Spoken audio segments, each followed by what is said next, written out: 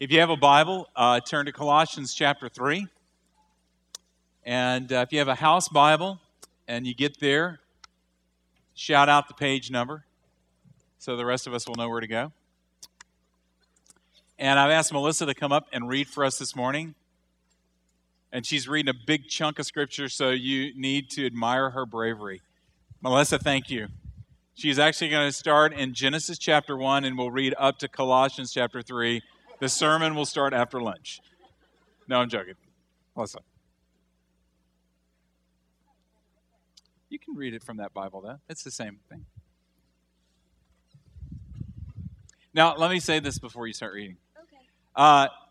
What we've been studying in Colossians, we've been going through this really verse by verse because we want you to know that the Word of God is powerful and has application to our lives, and God speaks through it by the power of His Holy Spirit so that you can take what you're learning here and go into your own life and experience God teaching you through the Word. But what we've studied so far is really, Paul's been talking about, you need to know who this Jesus is, and you need to understand what He has done. That's really chapters 1 and 2.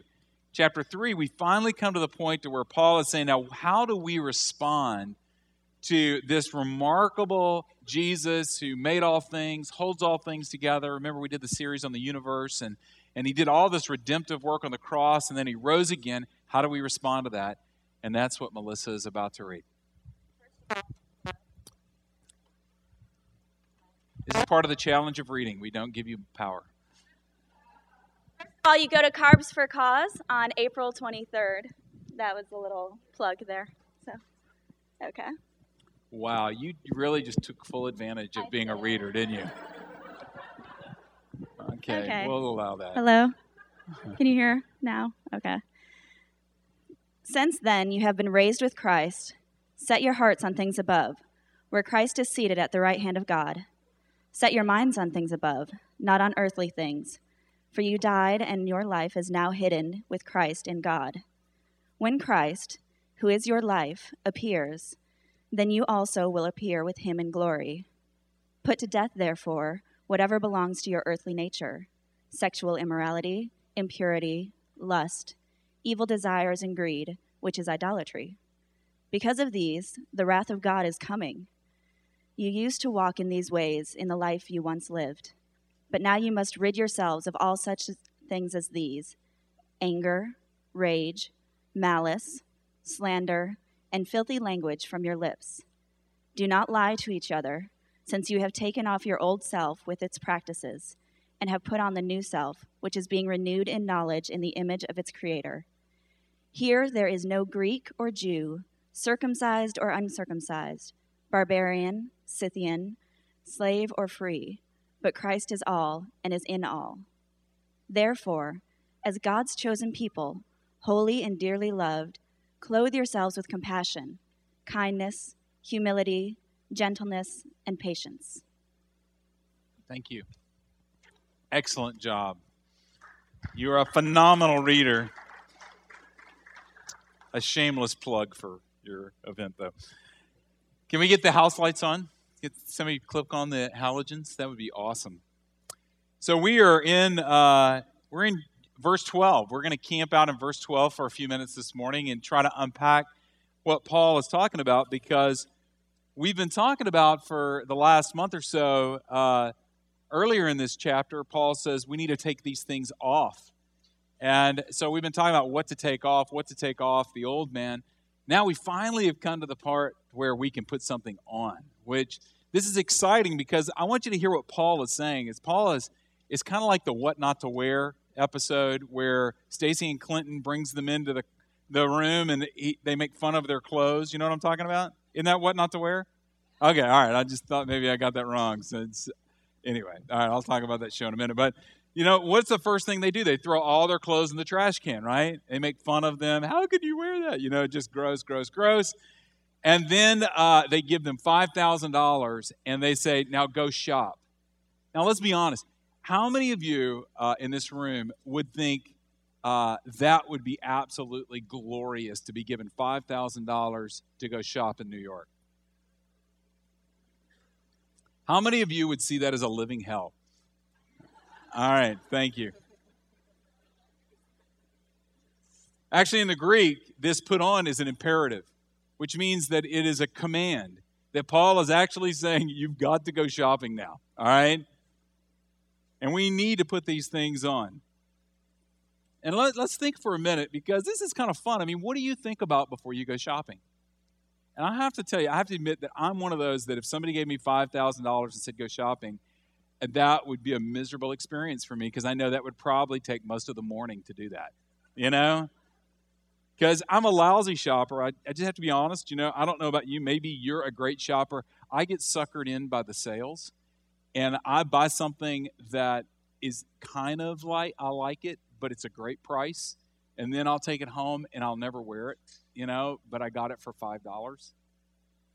But how lousy to have stuff in your closet that you're never going to wear, or stuff that looked great in the store, but then when you get home, it looks like, what was I thinking? What was going through my mind, you know?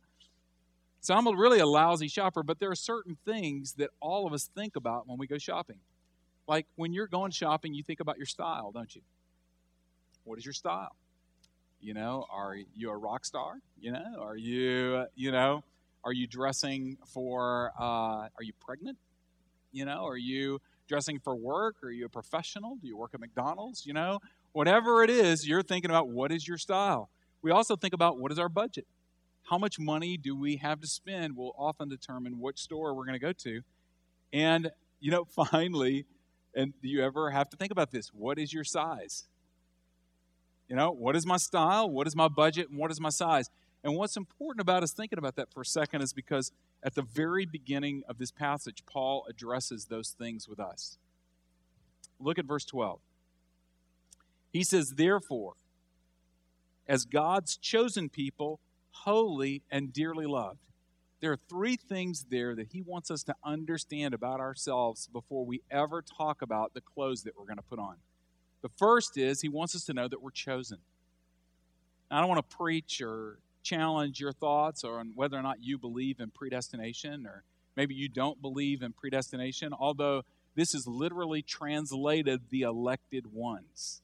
And we can spend time another time thinking about that, but what I do want you to grasp is this: whatever you believe about that, wherever you are in the position of election or predestination, we have to grapple with the fact that Paul put in this passage the word chosen. In other words, we have to deal with the fact that our God is an intentional God. That I like to think of him as a target God. That God, if you're in Christ this morning, God has intentionally focused his attention toward you. Intentionally. When you look at the Old Testament, you see it through the Old Testament. Israel, God intentionally, they were least among the nations, yet God chose them. Chose them what? To be his treasured possession. To be the ones that would receive his attention. Look at Moses or Abraham. Moses even said, God, I don't want the attention. Go away. You know, God said, no, I'm around. Abraham, David, we see it even in Jesus when he chose his disciples. Remember, he said, you didn't choose me, I chose you. Our God is a target God. He's intentional with his affection. And it's important for us to stop just for a minute and think about that. Like, let's just don't jump over that. How does that make you feel? To think that God's intentional about his love toward you. That he chose you.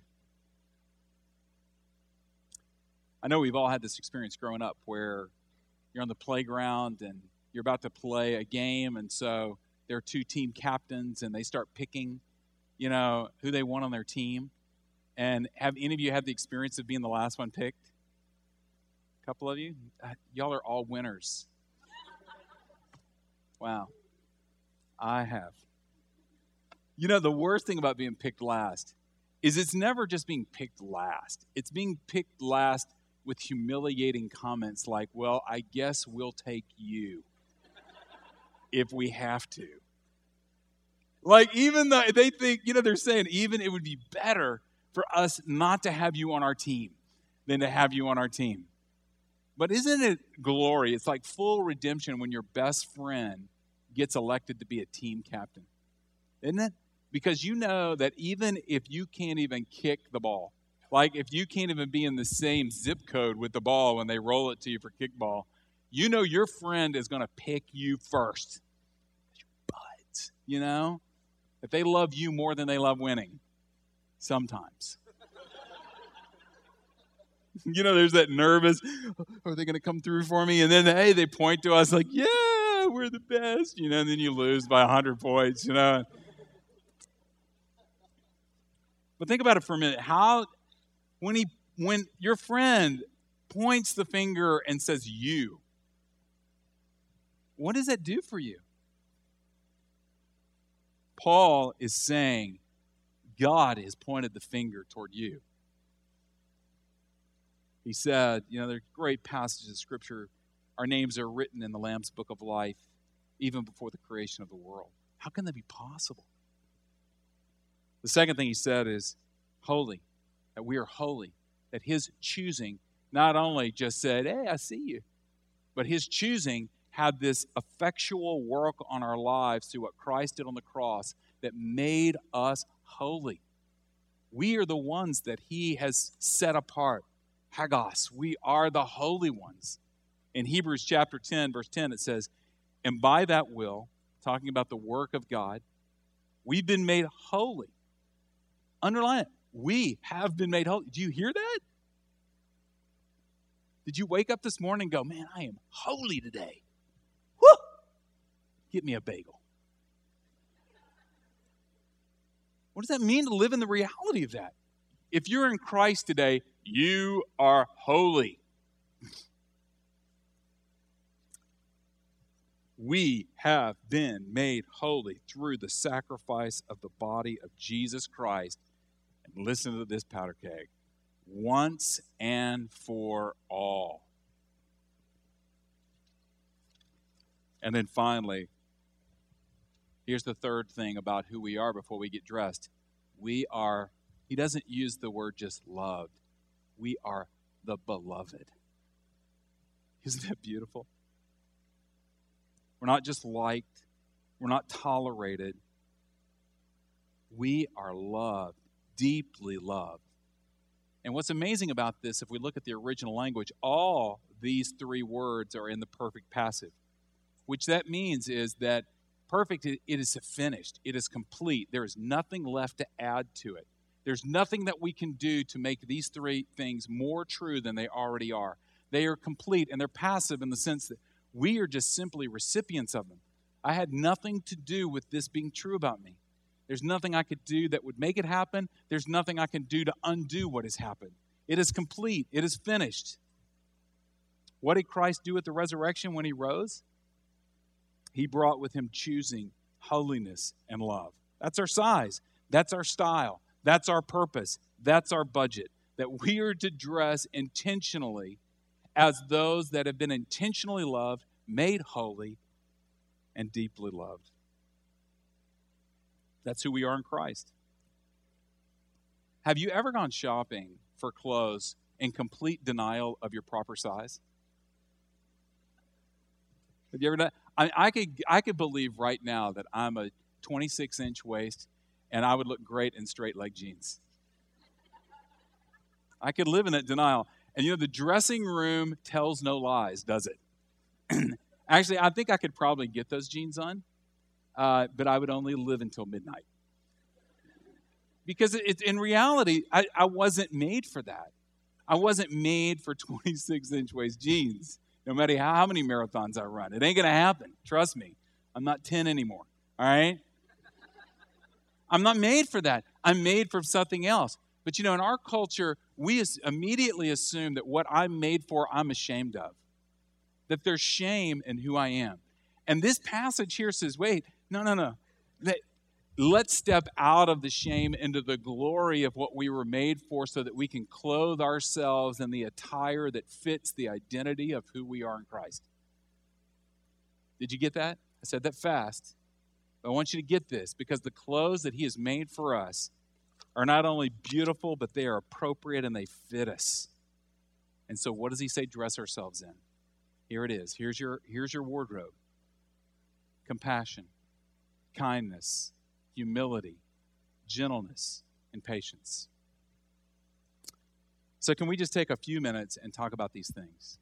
What they are and how we as a community, as individuals, begin to clothe ourselves in these things.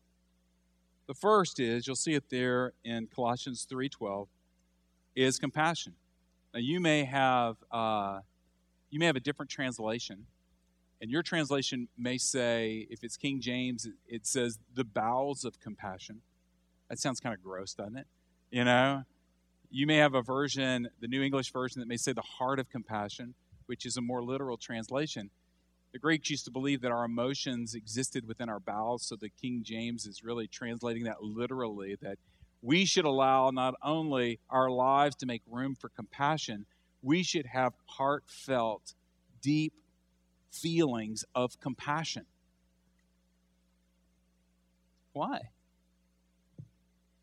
Well, if Christ is in us, the hope of glory, if we've been chosen and we've been made holy, meaning we are being made into the image of Christ, if we are His beloved and His love is changing us into His likeness, guys, our God is compassionate. If you go to Exodus chapter 34, don't go there. If you went there, let's just assume. What you would find is Moses came down with the Ten Commandments, you know? Big white beard, looks a lot like Charlton Heston. And he sees that the Israelites had committed the grave sin of creating an idol, a golden calf, and they're worshiping it. They're throwing a big party, you know, and getting crazy. And Moses becomes angry and throws the Ten Commandments down in indignation and shatters them. So what we find in 34 is God's bringing Moses back up on the mountain. He says, okay, let's do a redo. We're going to make some more tablets here. And Moses is indignant, you know, and how could they? And listen to what the Lord says, because the Lord in this passage wants Moses to understand something about himself. Then the Lord came down in the cloud and stood there with him, meaning Moses, and he proclaimed his name, the Lord. And he paused in front of Moses and he proclaimed this, the Lord. The Lord. Now, let me stop there, because in light of what just happened with the Israelites, God could have described himself in any way he wanted to, wouldn't he? Couldn't he? Right? Listen to the language he chooses.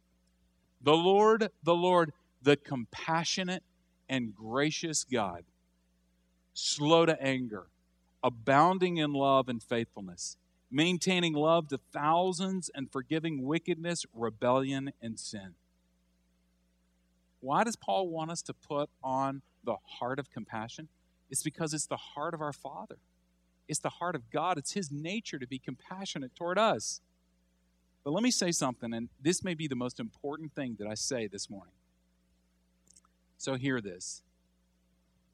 You have got to slow down to be compassionate.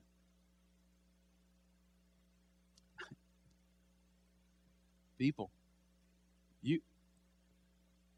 you can't be compassionate and feel compassion on the run. You have got to slow down. This heart of compassion, it's the doorway. This is the gateway to the rest of the things that we're going to talk about. You have to slow down, and you have to intentionally make room in your life to feel compassion. See, I have to stop long enough to let compassion grow in my life. Why is that? Because it takes time for me to stop and see another person. It takes time for me to hear a story. It takes time for me to listen. It takes time for me to care. Have you ever talked to somebody that is a friend, and when you're talking to them, they never make eye contact with you because they're watching everything that's going on around in the room? And when you leave that conversation, don't you feel like they love me so much? No, because it takes concentrated, intentional energy for me to look at a friend and say, I care about what's going on in your life. Or I want to care about what's going on in your life. I want to have compassion for your story. If we go to the Good Samaritan, you'll find that in Luke chapter 10 if you want to go read that later today. This man is robbed and he's beat up and he's left for dead on the highway, and lots of people are on their way. Lots of religious people are on their way, and Jesus is telling the story. They pass by, they pass by, they pass by. But then this man who is a Samaritan sees him, he does two things in this passage. The first thing he does is he stops. And in his stopping, he had compassion on the man that was beaten and left him on the side of the road. Friends, we have to stop. We have to allow ourselves time to let ourselves become the part of someone else's story, just like the Samaritan allowed himself time to become a part of somebody else's story, to feel his pain, to struggle with him, to even help meet his needs. And that stinks, because this is inconvenient, it's time-consuming, and it's costly. But this call from Paul is for us to be a people that is marked by the reality that we have the ability to be present in the moment with the people that God has put into our lives. That we can truly see what is happening right in front of us. But I promise you, if you do that, it's going to wreck your schedule. You're going to lose sleep because you're going to be serving people. You're going to lose time. You're going to lose money. And you should be aware right now the caution of feeling compassion for another person is going to mess up your life. Have you ever been on a mission trip? You know, what we call a mission trip, where you intentionally go somewhere for 2 weeks. And I think the reason that they're so powerful is for the first time maybe in your year, you stop long enough to turn off the phones, turn off the computers, turn off everything, and look at someone that's right in front of you. And have compassion, to give room in your heart to care. You know, it's funny, I don't know if you guys know this, but have y'all met Jason, who sells the papers right out here? The homeless guy? Well, guess what? He's not homeless anymore. You know, a couple of weeks I was coming in, and he came up to me and goes, Pastor, please tell everybody thank you. So I'm telling all of you thank you for Jason. Because through your efforts of buying his paper, he's now in a home. And he now has a roof over his head. He's eating regularly. And God is working in his life. He said, man, the Lord is good. Is he in here? Jason, you in here? There he is.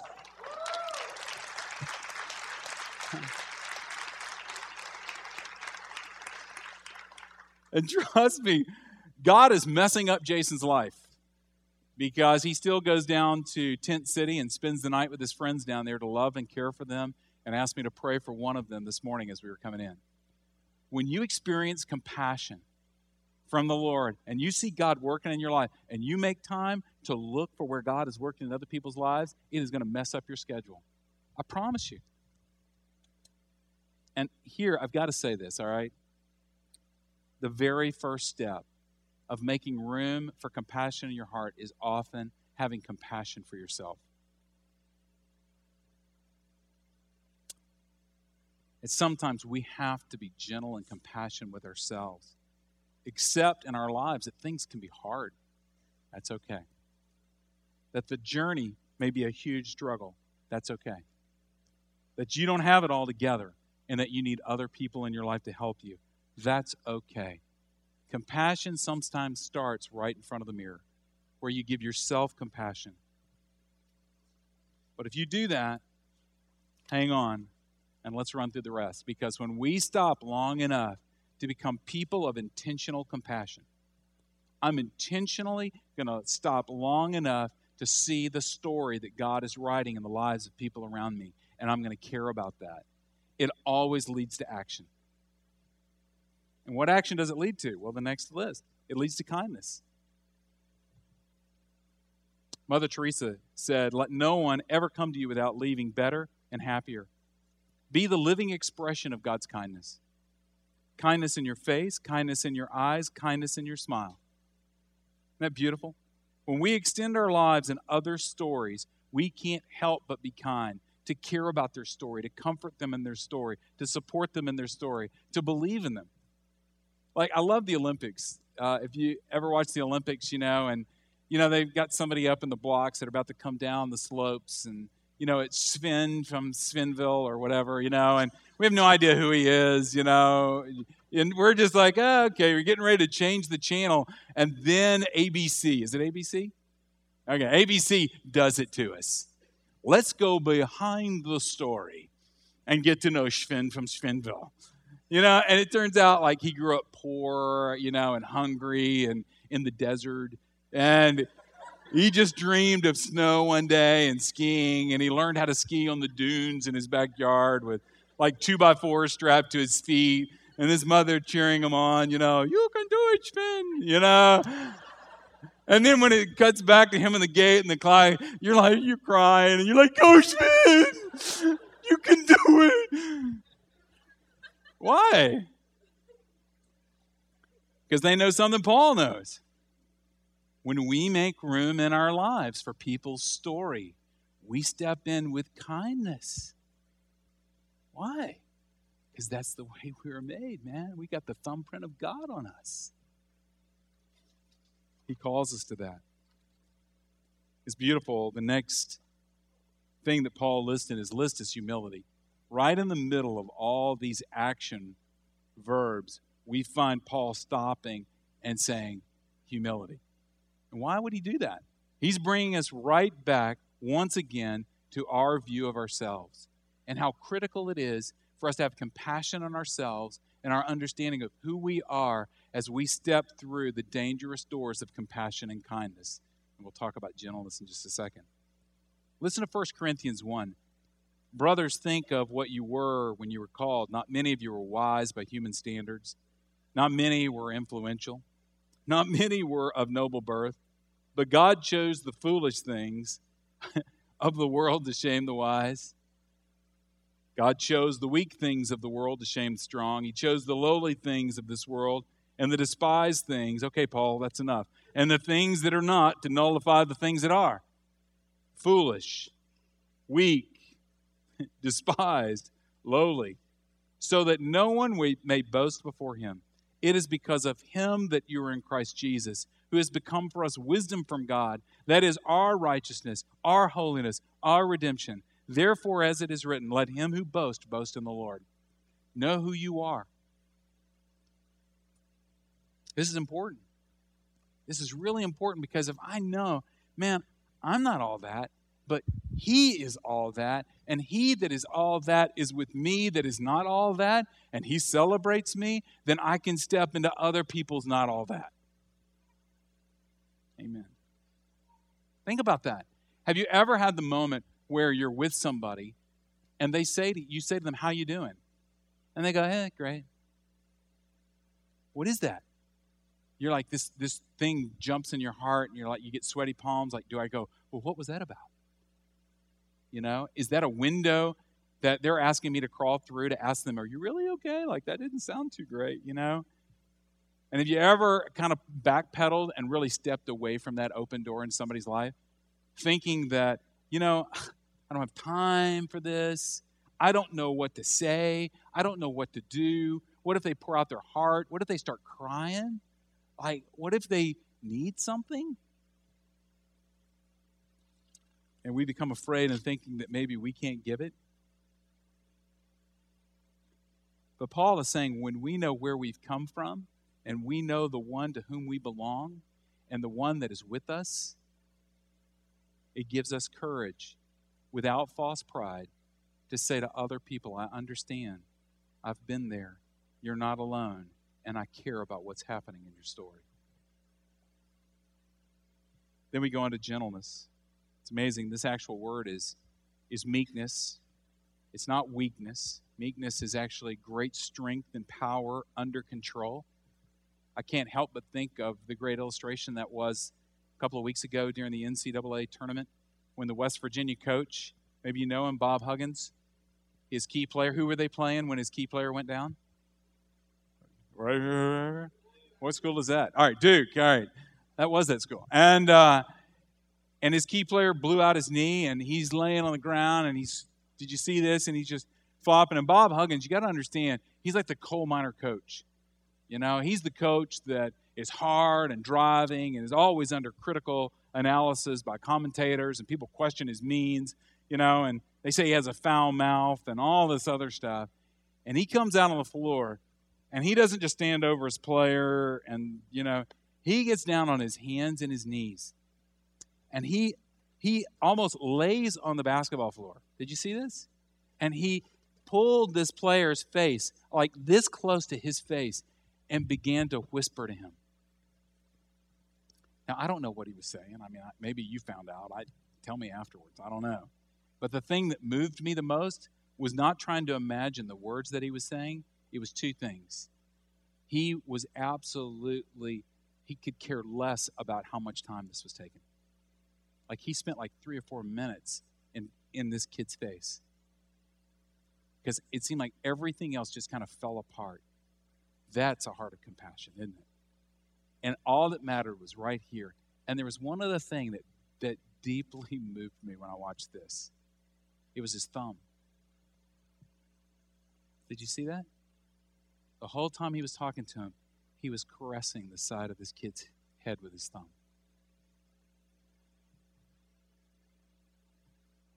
Such gentleness. You know, I see that and I realize that it's holy ground when someone invites me into the pain of their life. When someone finally creaks open that door because I've had a heart of compassion for them. And they say, okay, come in.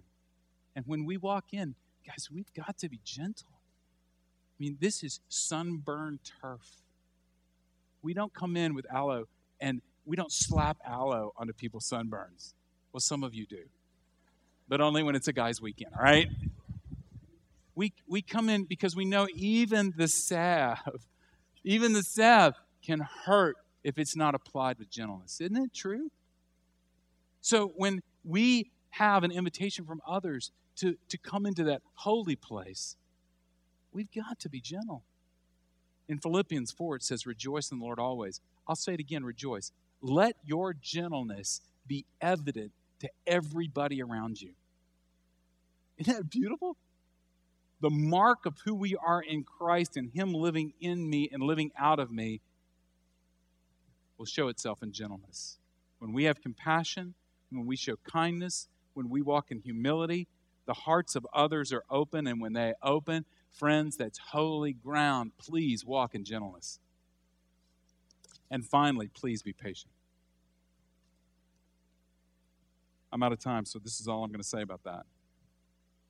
And you can write this down because it is true, that it's true, that it's true, that it's true. Love is never efficient, but it is always effective. So, will you slow down? Will you? Will you slow down enough to see? And when you see, will you make room to be intentionally compassionate for those around you in your life because God has been compassionate to you? What's crazy is that the Lord is kind of tricky, all right? And He's the ultimate judo master. You know, we talked about a couple weeks ago, the judo of the gospel. God is kind of judo because He knows that when we walk in these things, we get more out of them than we ever gave to them. That when I allow the compassion of the Lord to flow through me and I am compassionate with myself and I make room to be compassionate with other people and I'm walking in kindness and gentleness and I'm taking on a whole new understanding of myself and humility, you know, and meekness, power under control, you know, and I start to experience something that is more profound for me than it is for anybody that's the recipient of those things around me. I'll close with this. You know, a few years back, I was with a group of friends, and we were in Jamaica for a couple of weeks. Some of you have heard this story before. It's appropriate. And we went there to work in a children's home. It was actually Johnny Cash's SOS Children's Home. So we dressed all in black. And so we'd show up every day, and these kids would just come from nowhere. Like, they would just pile onto this soccer field. And every day, the kids in the community would hear that we're there, and we're playing games and painting, and there's candy and stuff. And so the numbers kept growing. But from the very first day, there was this little kid, like 2 years old, that would just show up out of nowhere, you know, and real bow-legged, and would just come running across the field and had nothing on but a diaper, you know. We never saw a mom. We never saw a dad. We never saw a big brother. He came out of a bush or something, you know, and he just come across the field. And so, like, the third day in, this kid came running across the field, but his diaper was dragging behind him. Not because it didn't fit. He was carrying an extra load. I mean, it was like bad. And, our hearts just went out to this kid every day. And just as the other kids couldn't tell us who he was. And we're like, man, this kid's like all alone. Like, man, our hearts just start, everybody just wanted to love on this kid and be gentle with him and just show him just kindness and all this stuff. But when he came up there with a dirty diaper, no one wanted to have anything to do with him. And so they looked at me and go, you're the leader, you take care of it. So I delegated that responsibility to dadgummit, that just showed what little authority I had in our group. Because no, fire me, I don't care. I'm not touching it. So I take the little kid to the bathroom and I place him in the sink and I turn the water on and I remove the diaper, and only a parent can appreciate. Wow, I could say some really bad stuff right now, and I'm going to dodge that. It was bad. It was like I had to leave the bathroom like 3 times just to get some fresh air and do the gag, And really, I went outside the 3rd time, and I'm honest with you. I was like, I don't care he's a 2-year-old kid. I don't want to go back in there. Literally. And so I look in there, and he's sitting in the sink just waiting for me to come back in. And my heart was shattered because the Holy Spirit came and said, when you do this unto the least of these, you've done it unto me. And I'm like, wow. And then he said, because I did it to you. When you were lost in the crap of your own life, I chose you. I cleaned you and I made you holy. And I held you up to the world and said, behold, my beloved. Wear the garments of the royalty that you've been called into and go back in that bathroom. I walked back in that bathroom, and I'm not joking with you. It became worship to clean this little boy. It was like, glory to you, Father. For he may be getting a bath out of the deal, but I'm getting a renewal of my heart and a closeness to you that is changing my life forever. So Midtown, wear the robes that God has made you. He has called you to it. You were made to fit in those robes. You are uniquely customized for the robe of his glory and the righteousness of Christ. All right? Let's pray. Lord,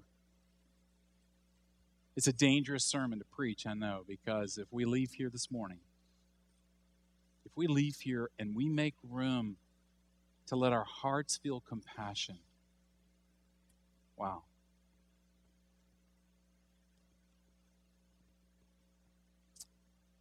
Change us, Father. Help us to set our eyes on what is unseen, because we know that's eternal. And let us live for that. In Christ's name we pray. Amen.